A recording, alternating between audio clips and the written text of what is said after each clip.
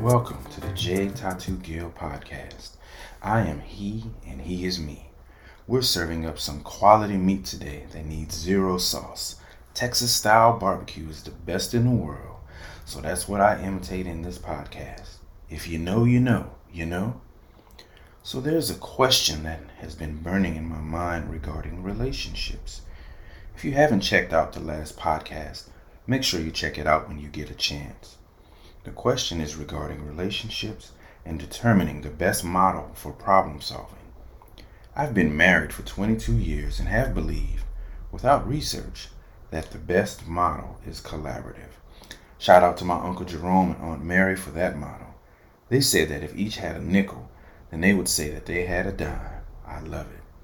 Very practical without an agenda. But what do the research experts think?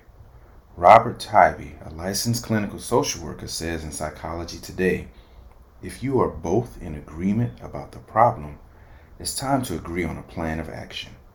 That, ladies and gentlemen, is collaboration. However, Levi Baker from the University of North Carolina at Greensboro and James McNulty from Florida State University published a study entitled The Relationship Problem Solving Model: How Partners Influence One Another to Resolve Relationship Problems. They note that some studies have demonstrated that oppositional behaviors harm couples.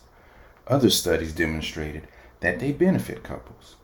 They also note that the majority of research examining relationship problem solving has failed to consider the stages of the resolution process and has often led to inconsistent findings.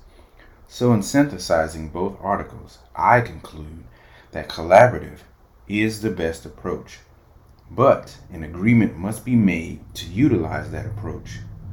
But your background, views, mores, and folkways will significantly influence your approach to problem solving.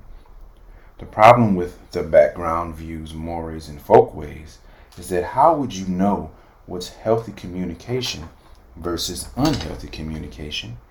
And why would you be motivated to consider an alternative to the behavior that you're comfortable with and have grown accustomed to just because someone else is asking you to reconsider your communication preferences and style? I have family members who yell back and forth to each other, and they're fine, absolutely okay with that communication style. I have others who keep calm and reject yelling.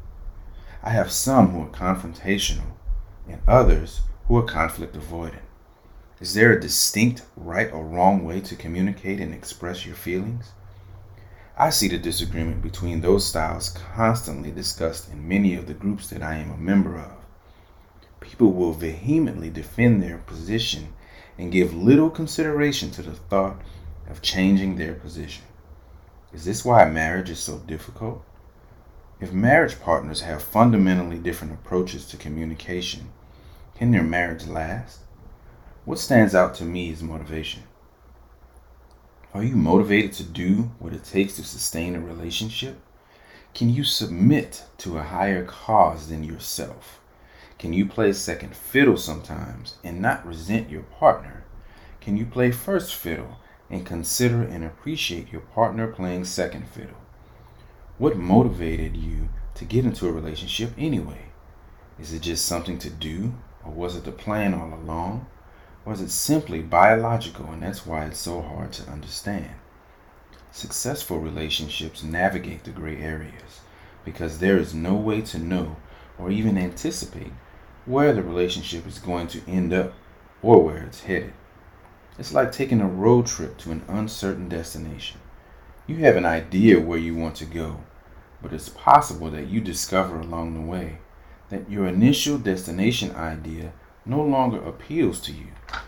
So you search for a different destination that's also unknown. Now imagine adding another driver in another vehicle, but y'all are now caravanning. Can you imagine the additional complexities? That, ladies and gentlemen, is how relationships look. In order for it to work, all involved parties must remain motivated to pursue this uncertain destination. Sounds scary, doesn't it?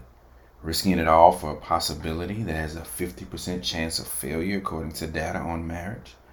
Non-marital relationship failure rates has to be higher than that. More people date around on average before they get married. They take numerous test drives before making a purchase. Is that the right course of action to minimize failure? No one truly knows because each of our paths are different and unique to us and our partners. Man, I bet marriage sounds like a hard pass after this episode. Hey, nothing worth gaining or keeping was ever easy.